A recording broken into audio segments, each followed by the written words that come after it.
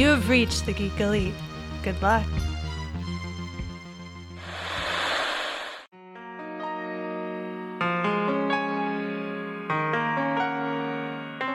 Nostalgia is one of the strongest forces in the human psyche and is responsible for the continued existence of some of our favorite fandoms.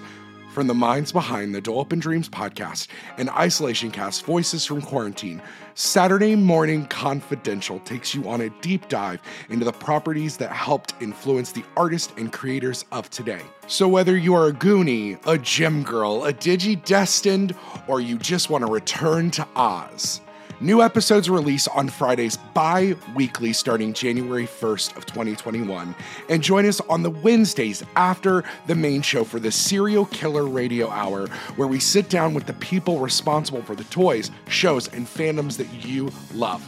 Now you can find Saturday Morning Confidential at certainpov.com/SMCpod or on your favorite podcast platforms. So don't forget to tune in for another deep dive into the files of Saturday Morning Confidential.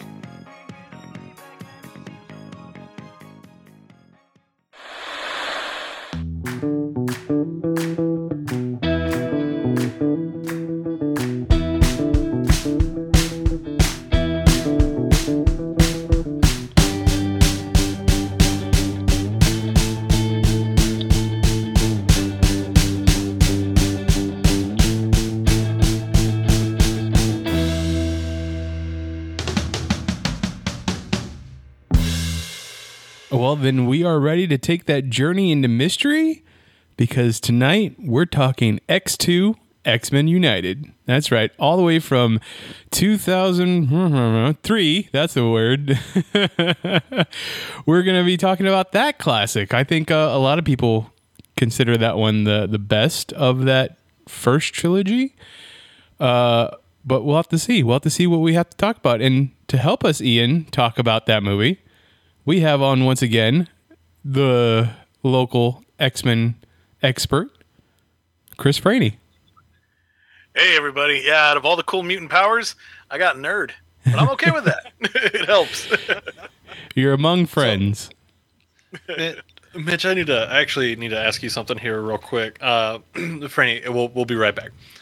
Mitch, question for you. We have all these guests on the show. Are any of them chipping in for gas? I mean, I if you notice, not a lot of them return. It's because I sent them out for dilithium crystals to power our vehicle, and they don't always make it back. Okay, fair. I just wanted to. I should have asked you before we. Anyway, all right. Hey, all right. So we're back. Hi, Franny. Sorry about that. That was incredibly rude. But I'm excited to talk about this. I'm excited to talk about a couple other things. But X2 was pretty rad. I watched it again and went, yeah, this one still rules.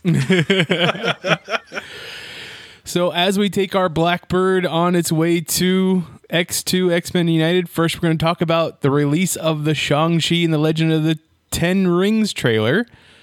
And then we're going to go into Loki Episode 2 and Episode 3 on Disney+. So if we're ready, in chat, I'm looking at you. Let's get started. Shang-Chi and the Legend of the Ten Rings. What did we think of this trailer? We're getting more of a story trailer instead of a teaser trailer as the first one. And let's also definitely talk about the return of the Abomination, because I'm all about it. I'm hype on it. I was, it was a little bit sketchy with the teaser trailer, because I was like, what are we actually going to get? Is it like Marvel's attempt at like a buddy cop kung fu movie? I don't know what we're in for. And then we get this trailer and I'm like, all right, I'm going to see it. I mean, Chris, there's going to be an underground fight club amongst the Marvel characters. What's the equivalent of this in the Marvel comic books? Because I think I know what it is. Oh my God. Well, it makes me think of, what was it? That one volume of Avengers Academy, where I think it was Arcade. He got a hold of the teen heroes and he's like, hey, welcome to your nightmare. And like was just having them fight to the death. This is equivalent to probably any X-Men baseball or softball or basketball game that they have. Yeah, dude, that was nuts. And it's confirmed. It's totally Abomination versus Wong. Like, I thought he was a peaceful dude who just wanted sandwiches. I mean, you got to pay for those sandwiches somehow. So Doctor Strange's been gone for 5 years. OnlyFans or Fight Club, so he went one way. I mean, and they are not mutually exclusive. They're not. You can have both. You can, and I bet that Only the money Fights? you make. Wasn't that what it was called? Ooh, Only Fights is a website that I might have to make. I don't know. That might be getting close to like the early 2000s with bum fights. Like we might not want to bring that back. I mean, fair, but if everybody's a knowing participant, Fair. Okay. All right. I'm with you. Yeah. No, Shang-Chi, it's definitely a story about fathers and sons. Where it is, do you grow up to be like your father? Do you want your son to be just like you? Obviously, the two of them do not love each other. Well, I don't know. I wouldn't say that. Mandarin looks like he is definitely all about his son following in his footsteps. Shang-Chi, not so much. What was the most exciting part for everybody else? I think outside of the Fight Club, the Great Defender. You know, I mean, if we're okay with it, the comic book name Fin Fang Foom, but it's like, okay, this is starting to feel like it's connected to the Marvel universe. I don't want to lessen it, but it feels like that moment when like a comic's kind of fading, and it's like, hey, let's bring in the Spider-Man or Captain America guest star to kind of boost sales. Like, the first trailer was all right. Kind of like what Ian said. It's like, well, what is this going to be, you know? And this second trailer, definitely, it's like, okay, that's right. We do live in the Marvel universe. Check out all the crazy stuff we've got. Here you go. And so it gave me those vibes. So once I saw him, I was like, no way. That's going to be awesome to see. All right, let's do this. Yeah, what Chris is talking about there is that there's a scene with the underwater dragon. Definitely, I don't know if anybody's confirmed it yet, but it's definitely Fin Fang Foom vibes. And the toys had given away the name earlier in the year of the Great Protector. Is that right, Chris? I believe so, yeah, because Lego, they don't give a damn. They really don't. They'll spoil anything and everything. So, dragons are real. We saw food dogs also in the trailer. So that was really cool. I liked that visual. I also really enjoy how they named this movie, because it feels like an old kung fu movie title. Oh, you're not wrong. You know what I mean? Like, because you have like, because 10 Speed was doing her 24-hour stream a couple weeks ago, and she was watching old kung fu movies on stream, trying to stay awake. And they all have titles like this, like Flying Guillotine and like the 6 Chambers of Death, and yeah. So that's, and the Legend of the Ten Rings. Is that where Harry Potter got it from? Yeah, pretty much. But I really liked that. No, it is a great title, and it's a pretty great cast as well. Like Michelle Yeoh is going to be playing Shang-Chi's mother, or Simu Liu's mother, and we didn't know that before. We didn't know what character she was going to be playing, but like Michelle Yeoh is incredible in everything, so I'm excited about that. I believe, and I could be wrong, the name of the actor playing the Mandarin is Ken Leung. So I'm not too familiar with his work, but just what I saw in the trailer, it looks really good. I'm not the biggest fan of Awkwafina, but she's going to be like this movie's Miguel, right? Was it Miguel? Is that what the character in Ant-Man? Oh, now I'm spacing. Yeah, I can't remember the actor's name or the character's name, but in that movie, he's the comic relief, right? He comes in, gives us the recap of what's going on, and makes us laugh. So that's what I feel like Awkwafina is going to be, and I'm in for that. There it is, Luis. Luis, thank you. Thank you, Malfoy. Speaking of Malfoy, did anybody in the chat have an opinion on the trailer?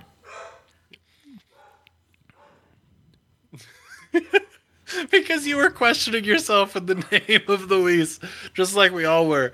Malfoy threw it out there and went, I'm probably way off. I don't know anything. And like backed off of it so hard, like instantly. Michael Pena, that's named the actor, though. I know that now. It came to me. So, Yeah. who would you want to, if anybody, who would you want to see cross over into this movie from the MCU?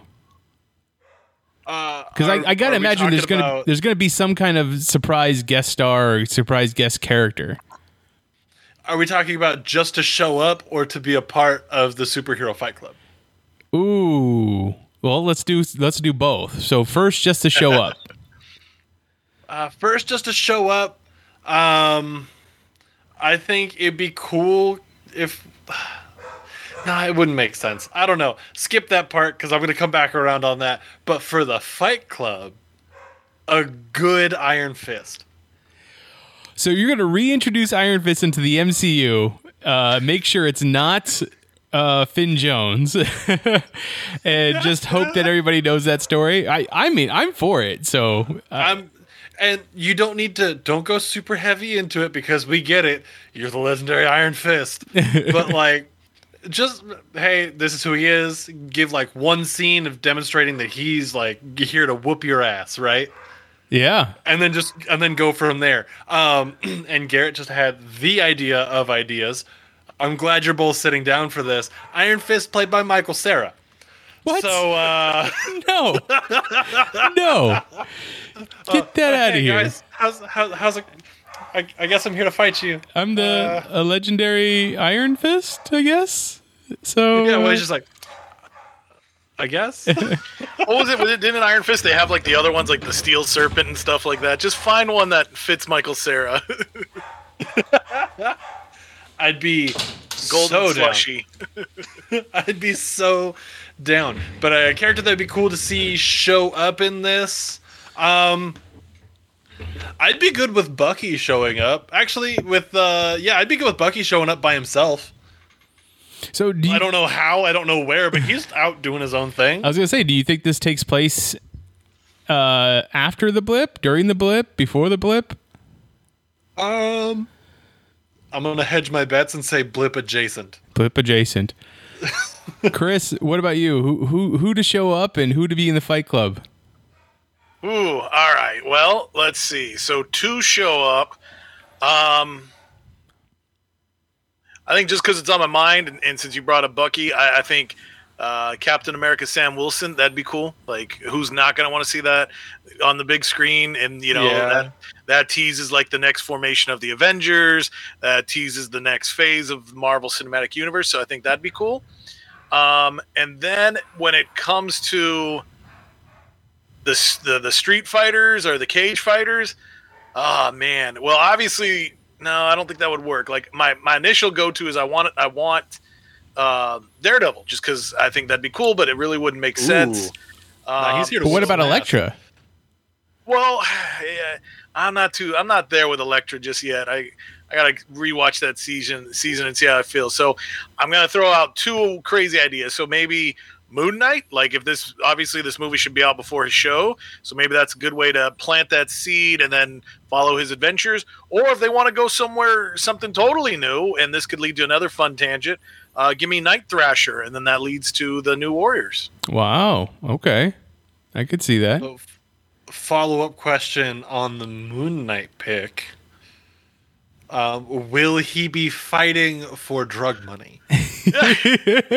He's going to be fighting for information on how to get his money from Dracula.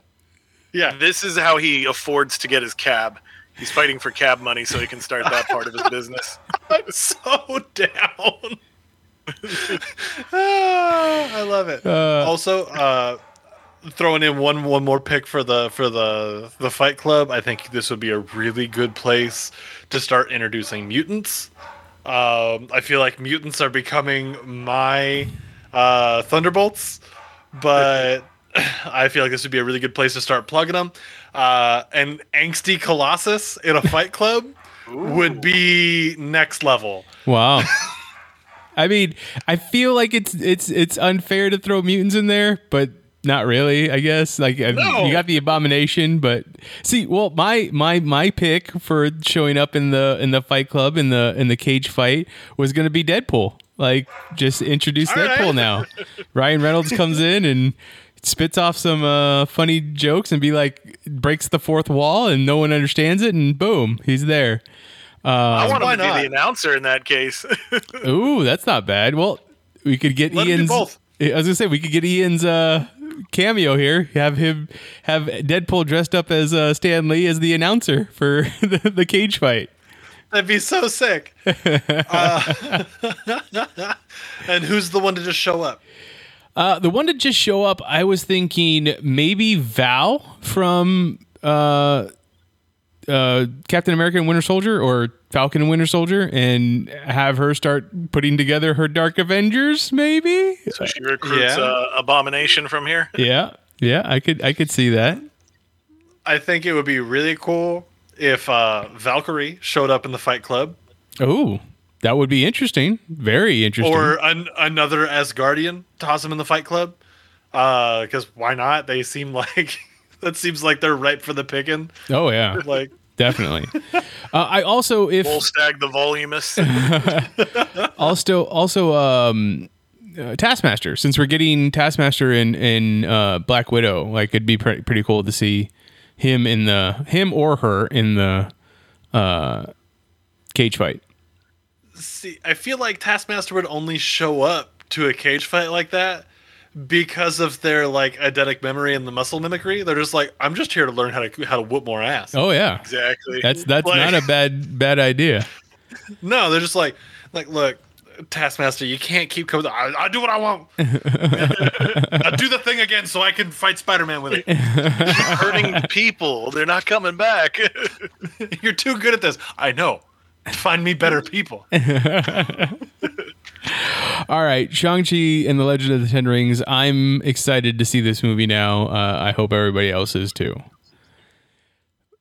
Loki episode 2 and episode 3. It's the Variant and Lamentus, which is fine. Like, Lamentus is like a 36-minute episode, so combining the two works out well. How do you feel about Sylvie, our variant of Loki? I'm on board. I was hoping that they were going to take another angle with it. But there's still room for them to take the angle that I want, and that's using Loki as the queer representation in the MCU. But there's still plenty of season left. Who knows how that's going to play out? Yeah, I like her as a character. The actress is doing great. I like their like chemistry between the characters a lot. I think it's really fun to see the same character from two different timelines and what the differences are, and the combat differences between them as well. Oh yeah, definitely. If you want more of like comic book references and Easter eggs, you can go to our Patreon, where Chris and I already broke down both episode 2 and 3 for Easter eggs. Check that out, and you can be one of our patrons. But Chris, like, how do you feel about Sylvie as a character? Like, I know we got into it deep of who she could be otherwise. So, like, Ian brings up a great point. I love how the actress is interpreting the character, because that's so cool that they're, you know, as actors and actresses, they're sharing a character. So it's neat to see what they bring, what their commonalities and differences are. As you mentioned earlier, to the fighting, it's like that's kind of cool. Like, it really makes me feel like Tom's version of Loki is more like, you know, style and fluff, and then her Loki is like, no, I'm gonna kill you with my giant sword. So it's really cool to see that. Episode 3 could have used more Owen Wilson, in my opinion. But that's the character I'm watching. I'm very curious to see what Mobius is going to do. But episode 3 was great to see the two Lokis interact with each other. And I really like the song bit. I don't know. It was catchy. It's stuck in my head. So I can't wait to see how that plays out later. Yeah, I think. Oh, go ahead, Ian. The singing is actually what Malfoy in chat just pointed out. It said Tom Hiddleston singing in Norwegian was amazing. I really enjoyed it also. That was a good scene. I pointed out that I don't think Sylvie is a variant of Loki. I think Sylvie is a variant of somebody else, maybe even Frigga. So I'm cool. I am interested in seeing how that all plays out. I also pointed out in the Geeks Watch about this issue that I have with Loki in the series right now. Like, he's in. I understand that this is a variant of Loki, of the one that we saw in the main MCU. So we don't have that built-up character of his throughout the whole MCU saga. But this is the one that we just saw in Avengers and Thor before that. Like, a much more formidable foe. And here he just seems to be so powerless. I don't really understand it. Like, it seems like he did so much more in Thor and Avengers, but maybe Avengers is because he had the scepter and he had all the Chitauri with him. And now it's just him with his own magic. And that's another thing. The two characters use magic in a very different way. Like, obviously, our Sylvie Enchantress uses her magic to enchant people and have her do their bidding. Whereas Loki does a lot more illusion-based magic. Well, and there's something to say maybe with Loki coming to terms with his own mortality. That could be something too, because like, I like that there's something, I don't know if maybe it's just what I'm picking up, but I feel Tom Hiddleston, he's kind of coming to that thought that he's a loser as Loki, like just some of the conversations that him and Mobius have had where it's like, he's not the top banana here. And especially coming off a defeat with the Avengers, he's just really at like a crazy low confidence level. So maybe that could be stunting him in his powers. And we don't have like this Loki, our Loki in this show doesn't have the character development of Thor Ragnarok, like for that relationship with Thor, right? That makes him a more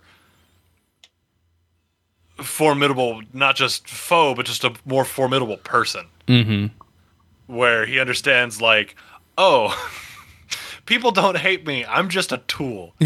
Like, and then once he starts to understand that, he becomes like an actual person. You know what I mean? And that's where he suddenly has the confidence to try to kill Thanos. Right. Like, that's nowhere before seeing Loki has he ever had that kind of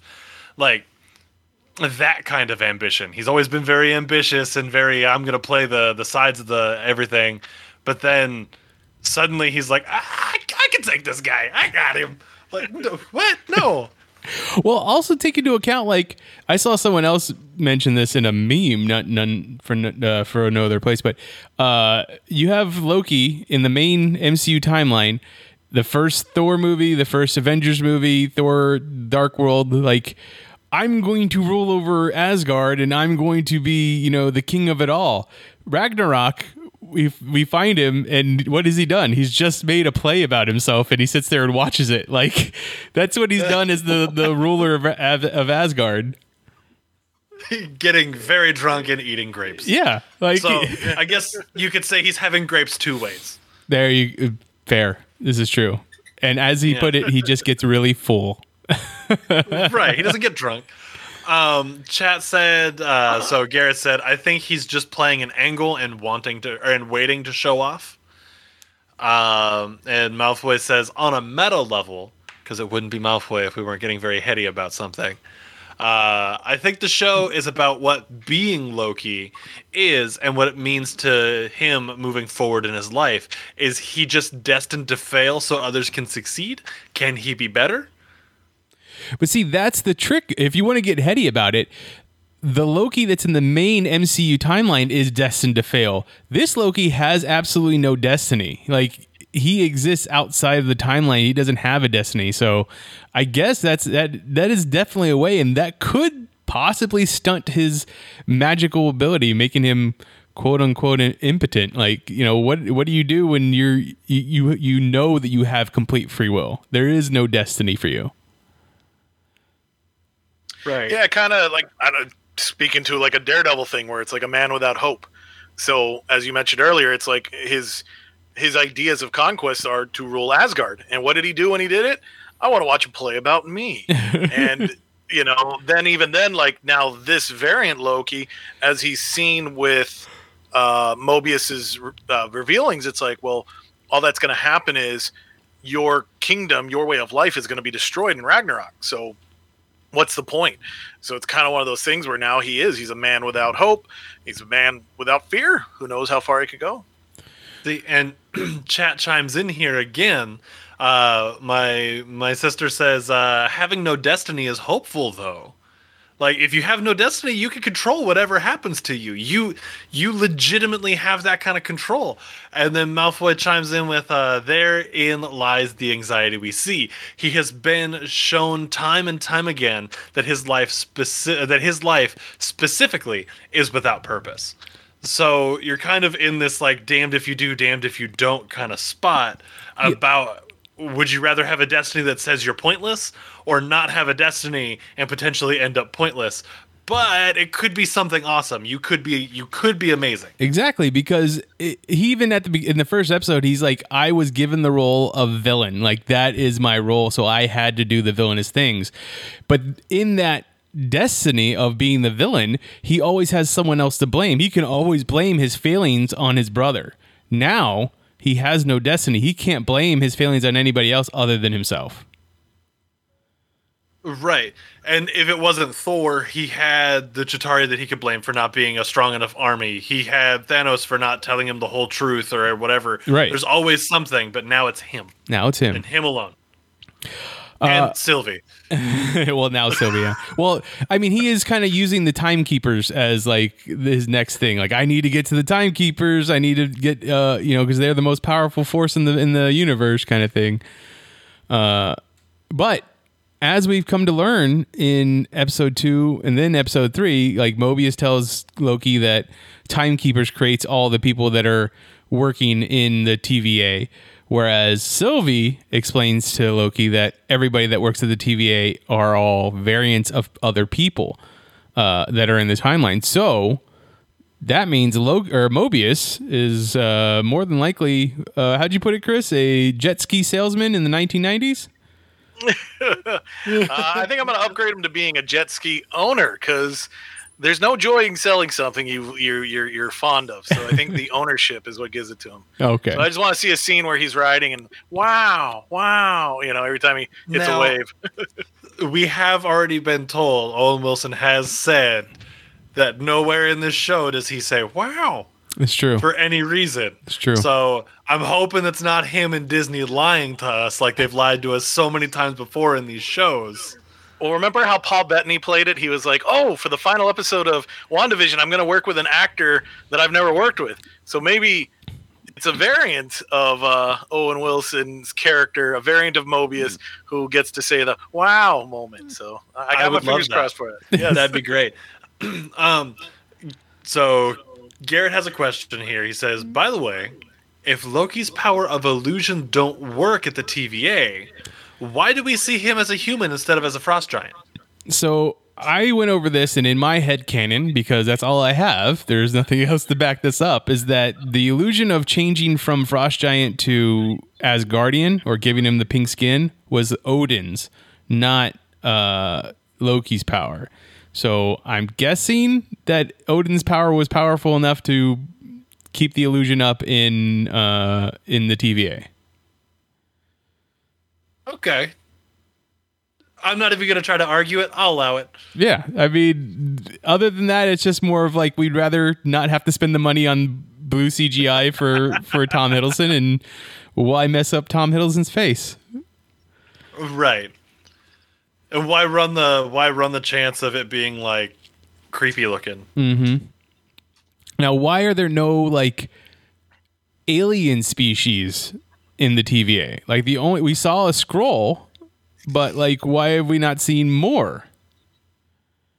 I would think because Sylvie's actually telling the truth, and that they're all variants from Earth. But why only Earth? Does the sacred timeline not exist on other planets?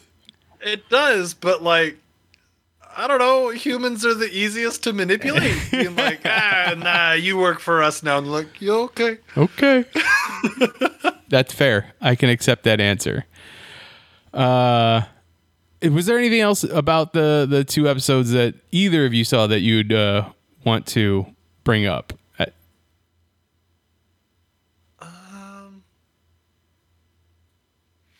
I mean, it's not anything really important. Just in episode 3, when they're trying to like scam that lady in her house, and they keep getting shot with that big old fuck off gun. I like that gun. I thought it was really cool. That is a good gun. That's a good gun right there. Like, definitely an episode that I feel like somebody is throwing an illusion on somebody. I just don't know which one is the one that's in control.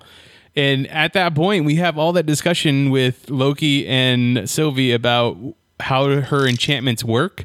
That sometimes the person is in control, or sometimes she's in control. Sometimes they're both in control. Sometimes it's a autopilot kind of thing or co-pilot kind of thing, which could definitely be happening here. So I can't wait to see what happens in episode 4, which is out now as we record this.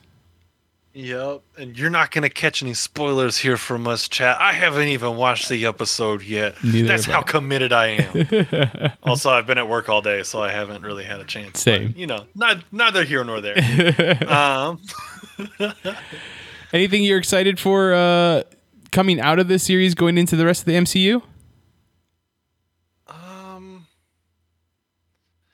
I want more Lokis to just pop up places. You want like a council of Lokis?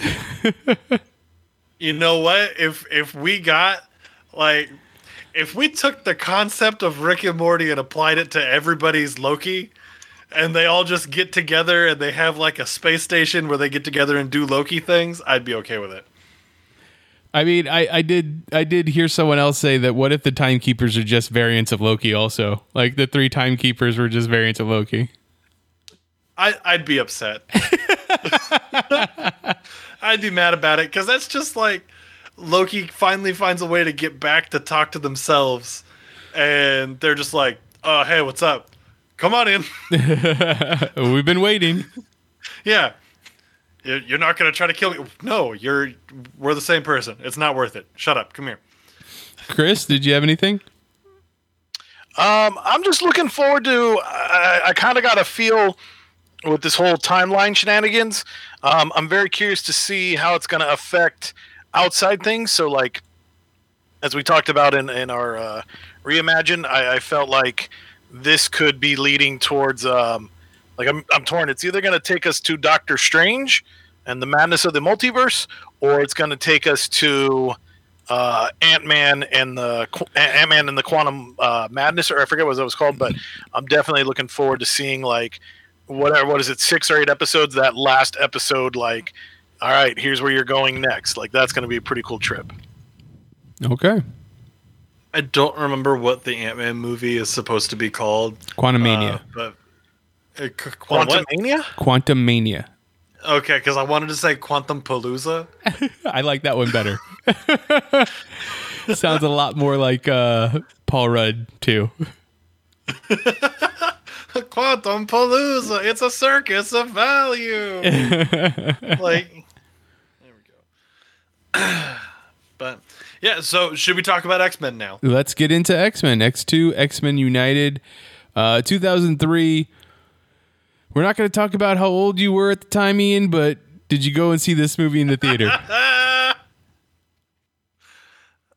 was 10. Ouch.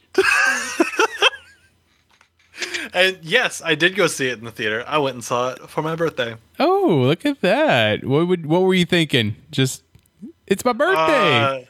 Yeah, it's my birthday. Yay. X-Men movie. Holy crap. Nightcrawler's rad. I was going to say, that first scene probably just kicked it off the chain. Ooh, what a way to start a movie. Uh-huh.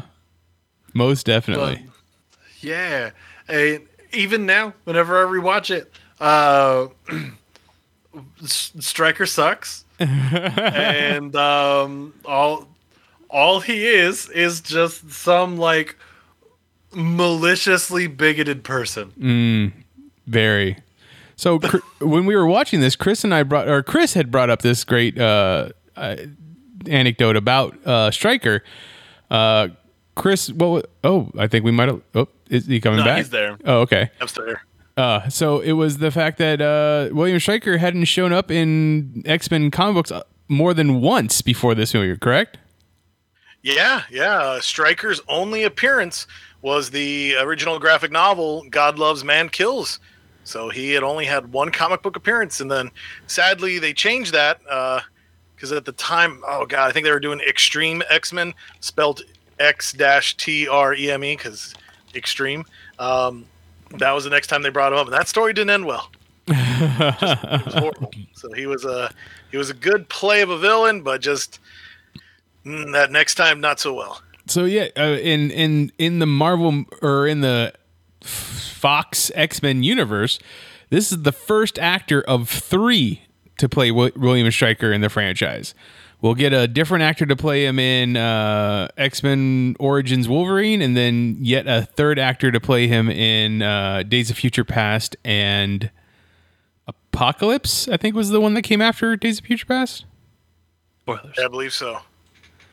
Spoilers? Is that what you said? Yeah, I'm just being a turd. So William Stryker in the comic books is both a military man and a clergy of a religious cult that he starts. It's all about humans only and no mutants. In this one, in the movie they don't really make reference to him being a soldier or not, but he is the head of a government program that is searching out or to deal with the mutant problem. Well, they refer to him as Colonel Stryker multiple times. Did they? Did they say Colonel? I must have missed that then. Colonel. Yeah, they call him Colonel a few times. So, like, we have the relationship to the fact that he is in the military somewhere. And that just makes me think the scene where they raid the mansion. Yes. All I'm thinking is that is a gross misuse of budget money.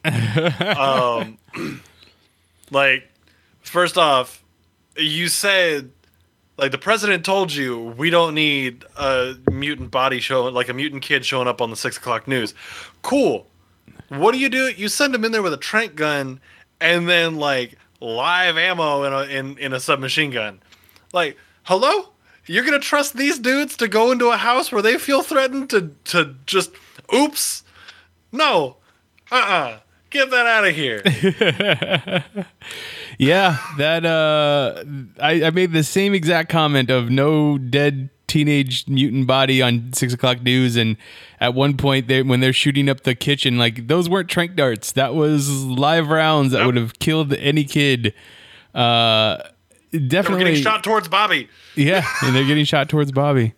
The best thing about that scene to me is seeing all the kids and trying to pick out who is who, if anybody is anybody in the comic books at all. Like, obviously you hear Siren. She's the one that starts screaming and takes out everybody's voices, or with her voice. Sorry, and the obvious one is Colossus. Badass. Which Chris brought up a great point. Like, why even power down? Like, they're shooting at you. Probably just keep that metal skin up. Right. I don't know. Maybe it's young Colossus that we have here, and he struggles with maintaining his steel form. That's fair. Maybe he has performance anxiety. We're not here to judge, Mitch. You're right. You're absolutely right. Chris, I like the line between Colossus and Wolverine, though, of like, I can help you, help them. And it's like, that's like, all right, I'm down. And then Colossus is like, okay. I mean, who better to protect them, right? Right. Chris, thoughts on the raid on the X school, which I know you've read many times. That X mansion doesn't usually stay up for too long. Yeah, it's the whole manufacturer's warranty is definitely used to its full value. It was a great scene. Like, like you said, it's fun to just play who is that character. When we see Siren, she's the easy one. We get actress number 2 who plays Kitty. That's right. She sinks through the bed. Obviously, like Colossus was a big moment in that one. Because if you sit and think about it, it's like we've got Wolverine, Storm, Colossus, and Nightcrawler. Like we almost have the giant-size X-Men on screen. Like that's cool. So those were just great moments. I couldn't really remember any others that stood out. I mean, there was TV Remote Boy, maybe Weird Tongue Kid. I think that was about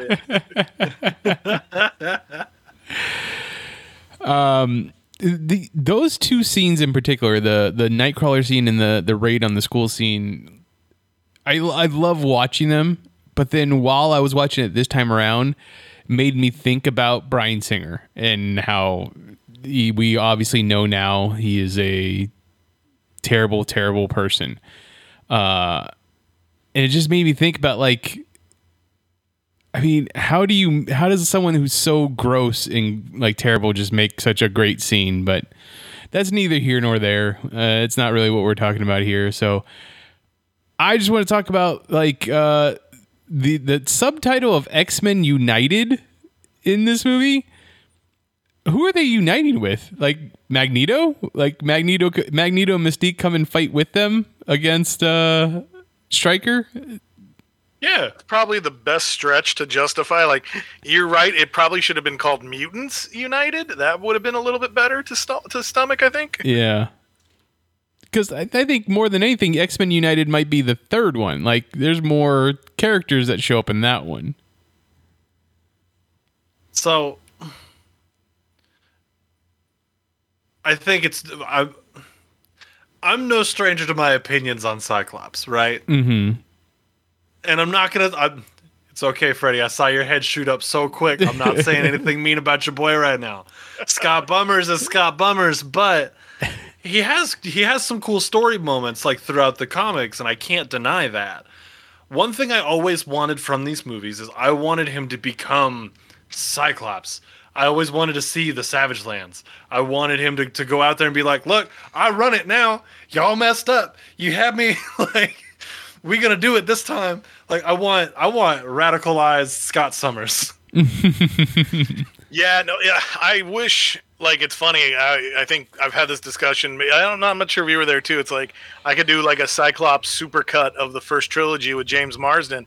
And it's a shame too, because you've got an awesome actor playing the character as well. Mm-hmm. It's I would get maybe 20 minutes out of the whole thing.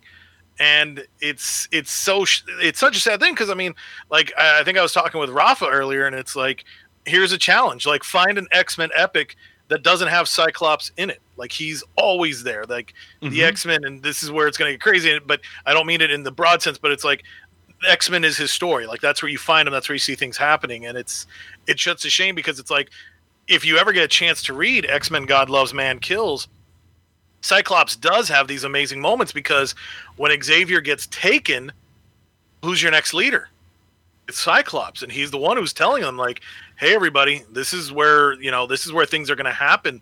This is where it's going to get real. It's no longer super heroics. This is about survival. So while he's not the total Red X revolutionary Cyclops, but this is definitely one of those moments where he sees that the dream is in danger and it's time to stand up for it.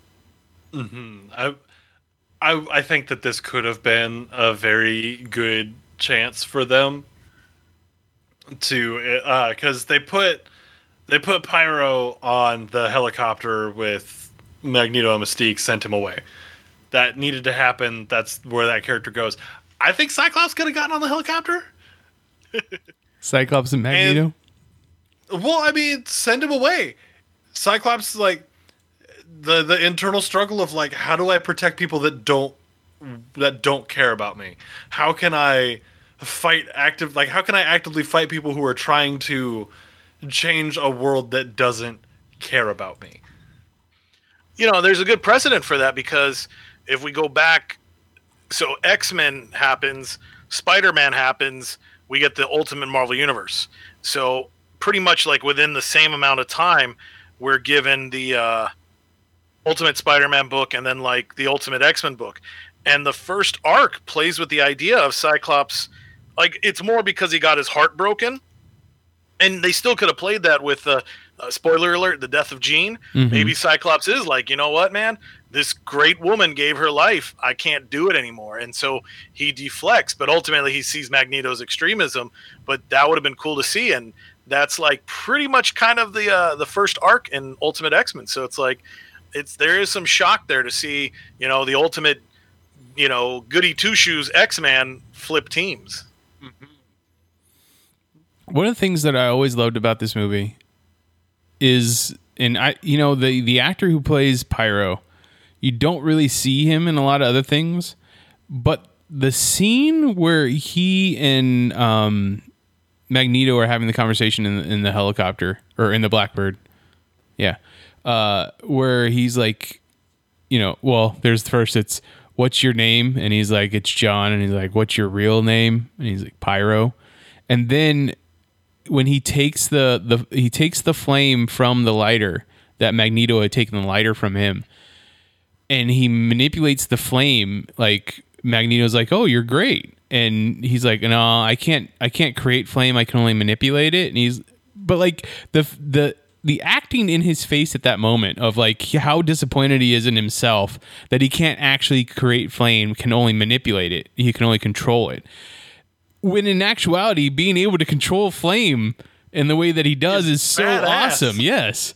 Like, Yeah. I wouldn't be able to contain myself if I could do that. I can barely contain myself when I make a match work. So, like, the fact that the actor was able to play that off always gets to me. Like, just to be so disappointed. Because look, who's his best friend in the school, or at least his closest friend in the school, is Iceman, right?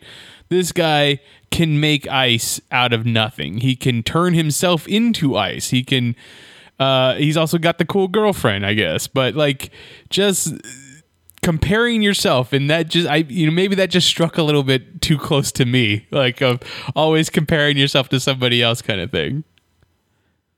Yeah, I don't know. I like that scene. I love that scene for that, because that whole conversation is just so great. Where he's like, "Why are you upset about that? Yeah, You have something that's amazing." I mean, he puts it in a way of you're a god amongst ants, which is not so great, but like, you know, it almost feels like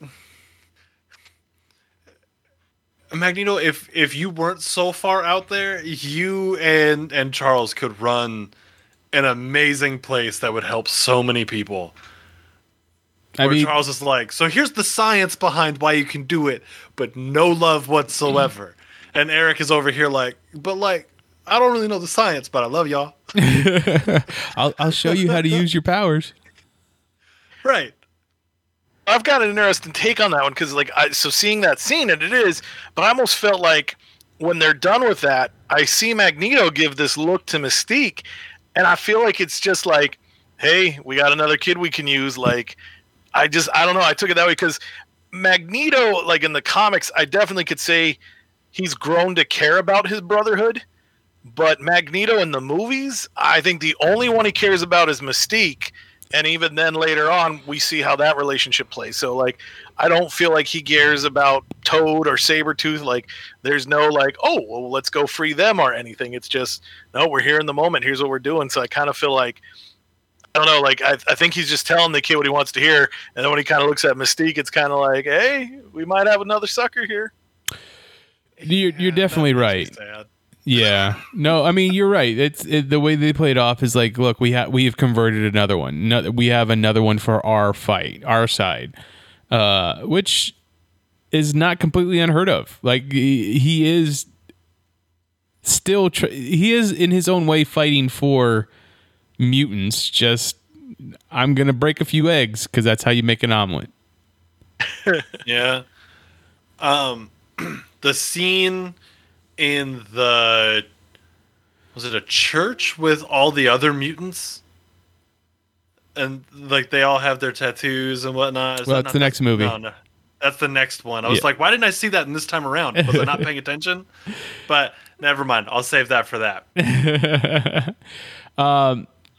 No, yes. So what is in comparison to the first movie though? How do the two of you feel about it? Like, how is it still better? Is it still would you consider it the better of the two movies? Yes. Yeah, I agree with that. Still, 100%. Yes. It is the better of the two. The characters are more developed. There's more emotion in everything. It's not so just like, I got powers. There's like actual subplots, like the whole thing with Rogue and Bobby about like they just want to be able to be like teenagers in love, but they can't because Bobby will die. Or like the whole thing with like Bobby being weirdly jealous of Wolverine. It's so very strange. Like, obviously Wolverine's more of like an older brother to her, if anything, but maybe she's always talking about Wolverine and be like, oh, well, Logan did this thing when, for that time when I was hanging out with him. And that could be a thing, or maybe it's just weird, like insecure teenage boy. That's definitely a thing. I think that's what that has to be. But like, there's more to it. There's more depth to this movie. There's more meat to it, and I prefer this of the three. I mean, one of the things about the character development, you're absolutely right. There's so much more character development for all the other characters. One of my biggest gripes for, I don't know, the first 5 X-Men movies that we got was that they all were Wolverine stories. The first one's about Wolverine. The second one's about Wolverine. We got X-Men Origins Wolverine. We got Wolverine, and then we even X-Men 3, which one, whatever that's called, I forget. The Last Stand. The Last Stand, right? I mean, it's still tangentially about Wolverine and his decision of having to. Well, spoilers, having to kill Jean. Like, it's just so much development of Wolverine. And then, finally, First Class, Wolverine's not a part of. But then, Days of Future Past, we bring Wolverine right back. Like, it's all about him going to the past to take on the storyline. So, as much as I love Hugh Jackman and him playing Wolverine, like, there were so many more X-Men out there that we could have been talking about. He has a compelling story that you could write a through line for about, like, doesn't know who he is, finds the dude that made him. And his not girlfriend dies. Whoa, everybody watch out. She's actually from space. Okay, who had that on their bingo card? Yep. Speaking of, we get our first hints of big screen Phoenix in this movie. Let alone we would go on to know that we were going to get big screen Phoenix like 3 more times after this point. How excited were you, if you remember, when you first watched this movie, that Phoenix was making its appearance, Chris? Oh, I was hyped. That's one of the best Scott and Jean stories out there. And when because it was funny, because I was thinking about this, like, I think it was the trailers. They were really playing it up as like Scott and Jean are going to break up. And I'm like, well, it doesn't matter because you never set up a relationship in the first movie. Like, yeah, it's mentioned, but there's, like, going back to what you guys were talking about, like, there was no real character development in the first one.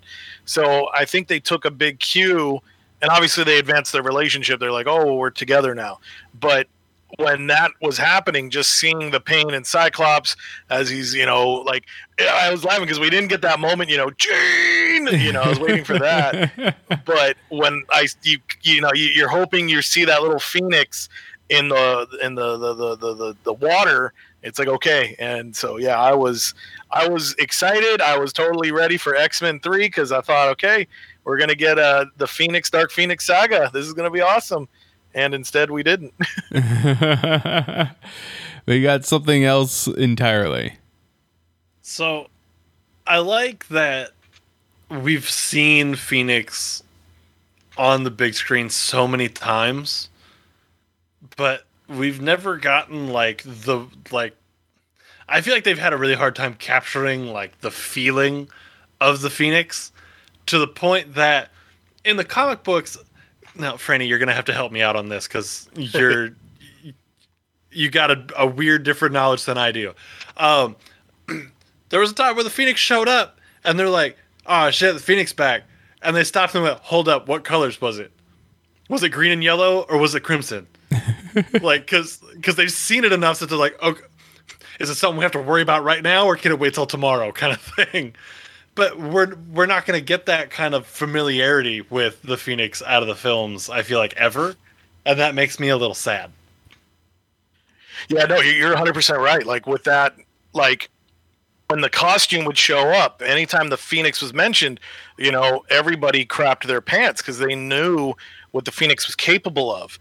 And it wasn't just like an amplification of, you know, psi powers. It was a space goddess, a child of the universe who could, like, hey, I'm hungry, I ate a planet, you know. It meant something. Now it's just been kind of boiled down to like, oh, it's just Jean not being able to control her psi abilities and stuff like that. I just pulled it up looking at it. So the Dark Phoenix saga, so you have two parts to it. You have the Phoenix saga, which goes from Uncanny 101 to 108, which ran, 7 months? And then the Dark Phoenix saga, which goes from 129 to 138. You're talking 10 issues there. So it's like, I like, if they ever want to do it properly, you'd probably have to do its own trilogy. Like, it would have to just be like, we know these characters, they're established, and let's just see Jean's growth and what happens. But then the big question is, because even Marvel changed it, like, that Phoenix isn't Jean, it's the Phoenix pretending to be Jean. So do you stick with the original ending and be like, nope, that was Jean, she's done, she's gone? Or do you, you know, at the end have her rise out of the Jamaica Bay and be like, hey, you guys look tired, what happened? I'm going to go ahead and answer the question that comes at the end of the show now, and that is, I want the Phoenix in the MCU so bad. I see, and I feel like with the 3 attempts that they've already had, like, we're going to be staying away from the Phoenix Force in the MCU going forward. Which is dumb, because what's the escalation of baddies here? We did Thanos. Oh no, Thanos is the worst thing. Next up, maybe we don't jump straight to Galactus, because Galactus is arguably worse than Thanos, right? He's just like destroying solar systems because he can. Yeah. So the next step up from Thanos would be the Phoenix Force. And you pit the force of the Avengers against the Phoenix Force, because they don't know what's going on. This is how we start introducing mutants, slowly but surely, and there you go. Handled. Done. Yeah, no, honestly, you've got a good point. Like, that would be the smart way to play the Phoenix. Like, you introduce the X-Men, you know, you have the whole thing, like, you kind of do the end credit scenes, and you can show the evolution of Jean. Then it could lead to, as you brought up, like, the Avengers are kind of like, hey, this doesn't have our seal of approval, so that gives us, you know, AVX a la Civil War, and then it leads to the Dark Phoenix saga, where it's like the X-Men are like, okay, you know what, you know, we got to take care of this. Maybe the Avengers step in as well, and you just have this big moment where it's kind of a weird adaptation of Onslaught, where the whole Marvel Universe has to go through. Just no Rob Liefeld at the end. Please, no. Oh, chat, y'all are ridiculous. Magic Bollocks just said Mephisto confirmed. Oh, no. And then Malfoy was instantly like, that. Y'all suck, man. I'm out here trying to make a point, and y'all just memeing on me. Whatever. The life of a streamer. Chat never loves you. They're just here to talk shit. That's the internet. That's just the internet. Right. To get caught up on chat here really quick. I'm sorry. I feel like I'm talking way too much at the moment. Magic Bollocks says Magneto being a sassy punk to Rogue about her hair was great. I like that. That was a little bit of Ian McKellen just showing up through there. Right. He also said that X-Men Origins was actually totally about Gambit. No. And I have something to come back around on that here in just a second. Malfoy says that this was actually the Blob's breakout role.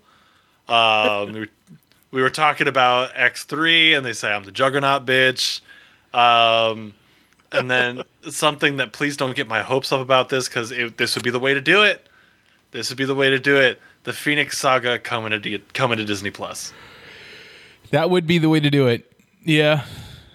You would have to do the whole season of just the Phoenix Saga. I could see that. Give me 10 episodes of just 10 episodes of just nothing but a roller coaster ride of the Phoenix Forest. Best I can do is 6. Sorry.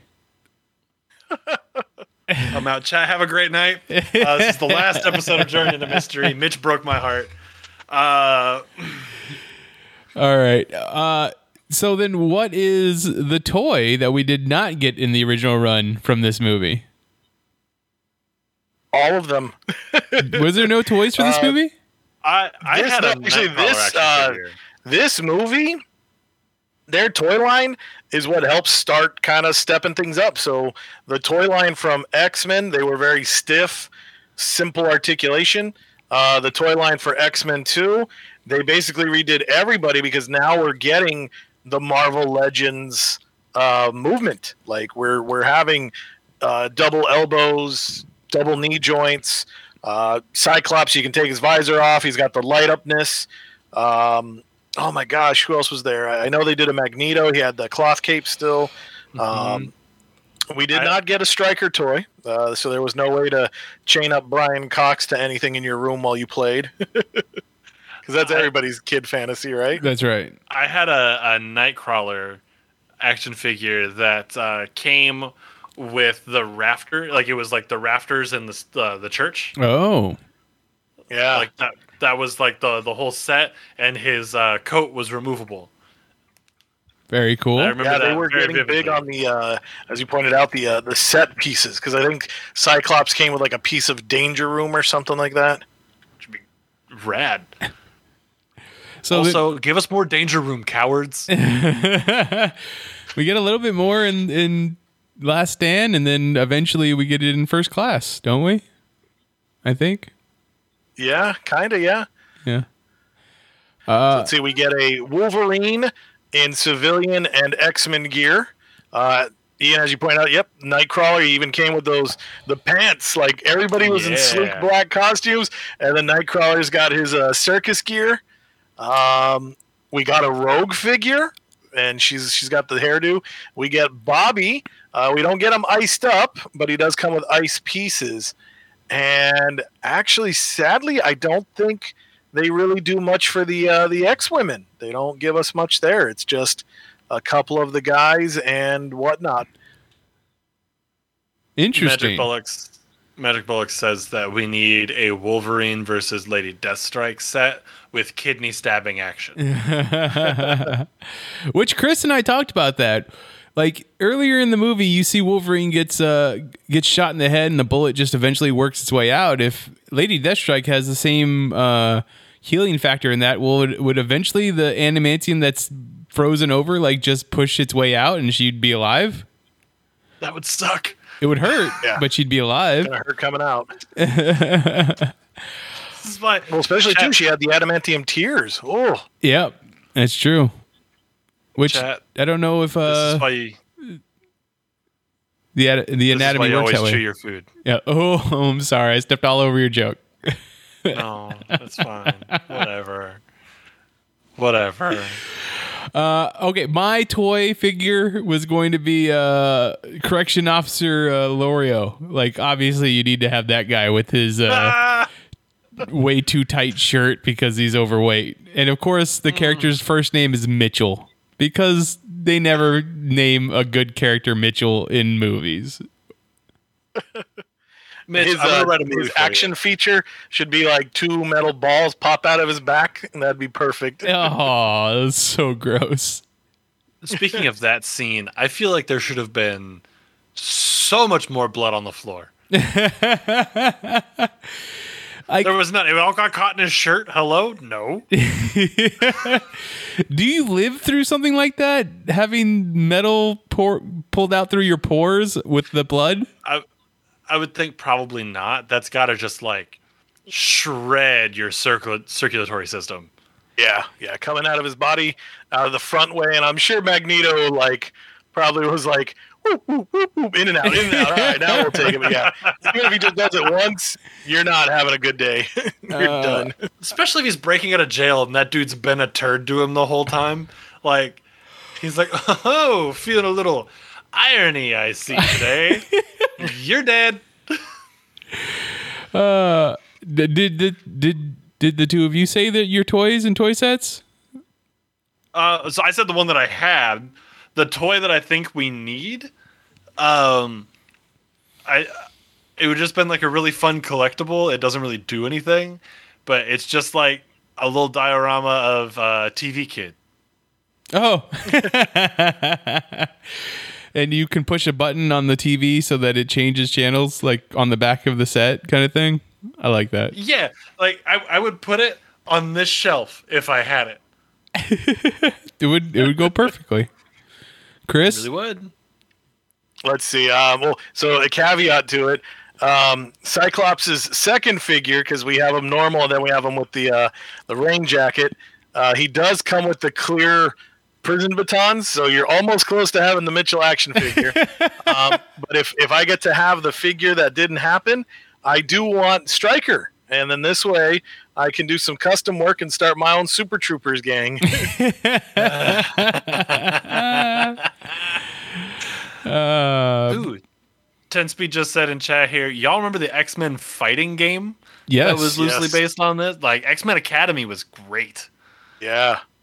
It was real good. It came out right around the time of the first movie, I think, and the roster of characters was predominantly characters that were in the movies, though they showed up in comic book appearance, like comic book attire as opposed to movie attire. You had costume choices. That was cool.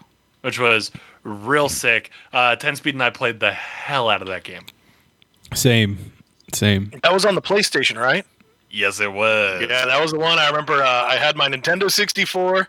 I had the steering wheel, and I had like several games, 2 controllers, and then I traded them all in to get a PlayStation, and they're like, you can pick one game. And yep, I got that Mutant Fighting Academy. Oh, man. That's such a great game. All right, so now I feel like Thanos. What did it cost you? Everything. Ian said it earlier. What's the thing that you hope shows up in the MCU, or what could this movie possibly influence in the MCU going forward? Chris? So, I don't know if Ian nails it. That's what I want. I want Cyclops. Like, I want a leader. I want somebody who is, he has the emotional ties, because as we saw in X-Men 1, he clearly cares for Xavier. He's the one talking to him. X-Men 2, he's got the emotional struggle to Jean. But I want to see that leader. I want to see Cyclops come forward. That's the big thing for me. But if not, I think a great villain, just like in real life, the government. I want characters like Gyrick and Stryker. I want to see them. I want to see them go after stuff. Like, how wild is it going to be to have Senator Kelly, anti-mutant trying to get the presidency? Like, those are those cool moments. We saw it in the cartoon. They're great foils. That'd be great. Like, can you imagine Gyrick being a big part of the bureaucratic system of the Avengers, and he's like, no mutants, and then the Avengers are like, but they're our allies, they're our team. Nope, no mutants, can't do anything with them. We're not going to help them. I think the thing that you could possibly see going forward, and I know we only get to see a little bit of it in this, is the Weapon X program. Like, the Weapon X program in the MCU would be pretty fascinating, especially with how many characters we have that are military. Like Captain Marvel, War Machine, Falcon, Bucky. Like, how do they all deal with a government that is treating mutants this way? So that's what I would love to see. Garrett says that he needs Forge. Garrett's always talking about Forge, so he has to wait. That's a cool choice. Forge is rad. Yeah, he's a cool character. To kind of go along with what Franny was saying, that would give us the option for MCU Sentinels. That would be pretty And awesome. That would just be cool. I mean, the ones we got in Days of Future Past were pretty awesome, so I'd be pretty cool with seeing more of that. One of the characters that, like Franny mentioned, that this was almost all of Giant Size X-Men. One of the characters we're missing is Thunderbird. I wouldn't mind seeing Thunderbird show up in the MCU, and he doesn't have to die right away. If anybody's playing bingo at home, Thunderbird does count as Thunderbolt for this. It does not. That doesn't count. You're welcome. You can't do that. If I can't break the rules on my own show, what's the point? Any last thoughts from the chat? Any last thoughts from either of you on X-Men, X2, X-Men United? X-Men. So one thing, if I could throw it out there from a comic book standpoint, so this movie forces us to have the origin of Wolverine. So mere months before the movie comes out, we are given origin. I was kind of sad because it's one of those things like the Joker. Like, there's just certain things we should not know. And I really loved Wolverine being a man without a past. Granted, the play was, we will now know origin, the history of Wolverine, the beginnings. He won't know it until way later. But I just kind of like the idea of not knowing, his childhood or anything. I just thought it was cool. So, but luckily origin did come in, because if they hadn't, then the movie really would have been like, all right, this is going to be the staples of Wolverine's origin, because they really did start hammering the idea of Stryker being part of Wolverine's origin, which was never the case. I like that. That'd be really cool. Anything last things from you, Ian? I think I'm good. Looking back through chat, I think we're pretty good. Chat. I'm seeing right now I got a 1 second delay. Y'all got 10 seconds. I'll wait. Chris, where can people find you online? Let's see, if you want to find me, I'm on Twitter as Stuff I Should Say, should being spelled SHUD, and then check out geekelitemedia.com and AIPTcomics.com for all my comic book writings. And Ian, how about yourself? So, if you're here in chat already, you already know where to find me. But if you're not, if you're listening to this in the future, thank you. I appreciate you. It really does help, and it makes me feel great about myself. But you can find us if you want to be part of the chat on Wednesdays here at twitch.tv/IanFlux. And you can find me on Twitter at IanFlux12. That is IANFLUX. And on Twitter, IANFLUX, the numbers 1, 2. Hey, Mitch, where can people find you on the internet? Also, is there a Patreon maybe that we could support somehow? Maybe just tell us all about it. You can find me on Twitter. I am at Mitchipedia, GEM. GEM stands for Geek Elite Media. The rest of Geek Elite Media is at Geek Elite Media on Twitter, at Geek Elite Media on Instagram, and Facebook.com/Geek Elite Media is our Facebook page. Check out archived episodes of this podcast and other podcasts on our network, on our website, geekelitemedia.com. Check out our Patreon page, patreon.com/Geek Elite Media, for exclusive material that you can only get if you're one of our patrons. Can I hop in here real quick on that? Yes. On the Patreon? If you go to the Patreon and request for us to have to talk about who the different Muppets would be if they made a Muppets Avengers, I wouldn't be mad.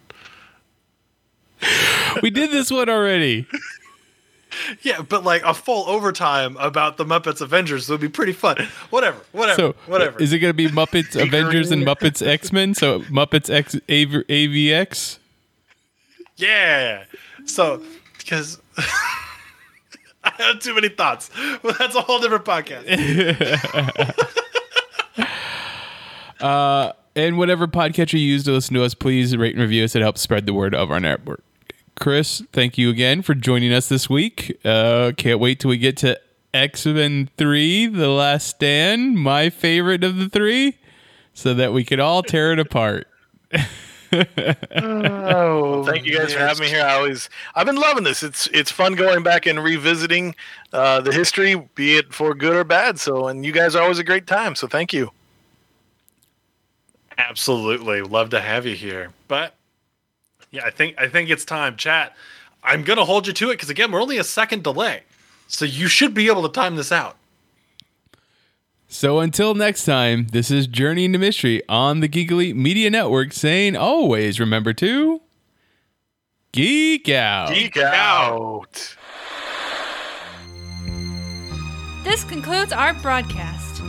Beep.